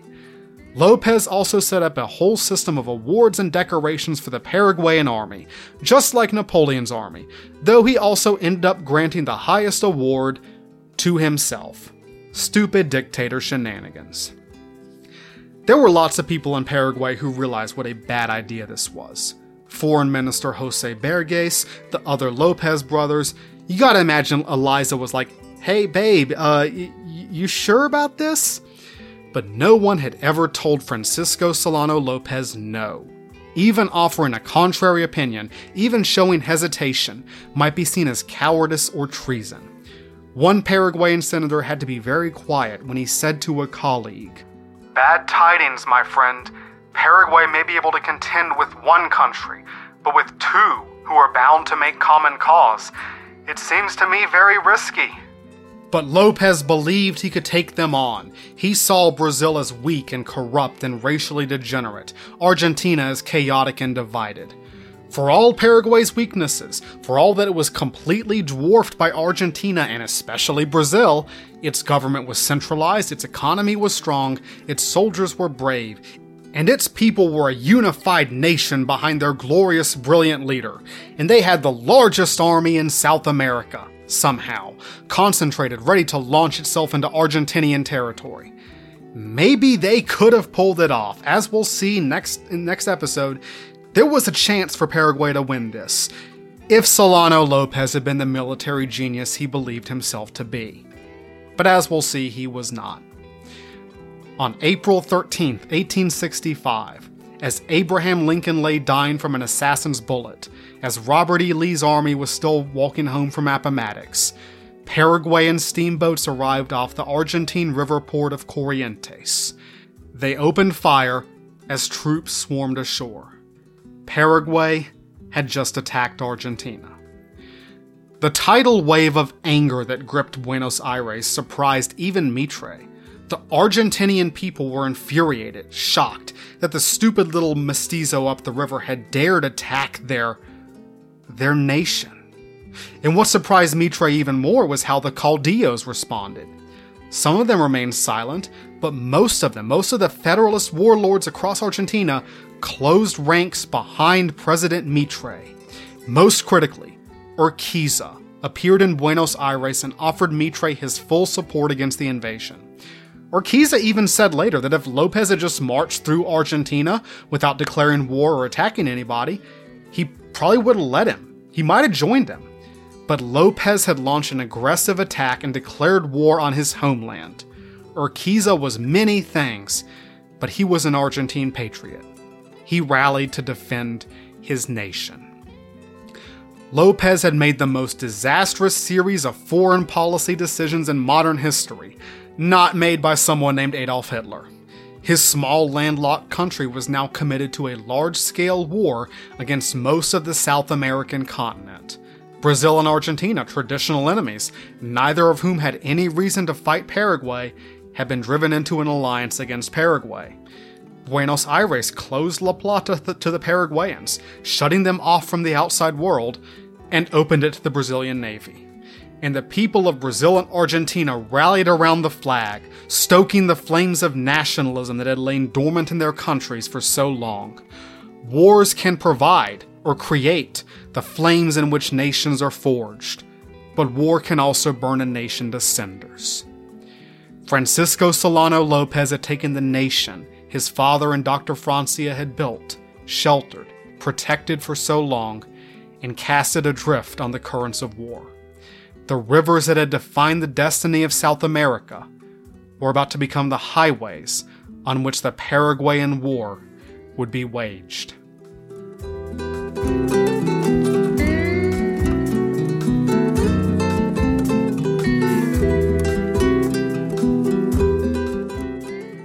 Solano Lopez's mistakes had brought Paraguay into war, but it was what his enemies did that would make it the most terrible conflict in South American history.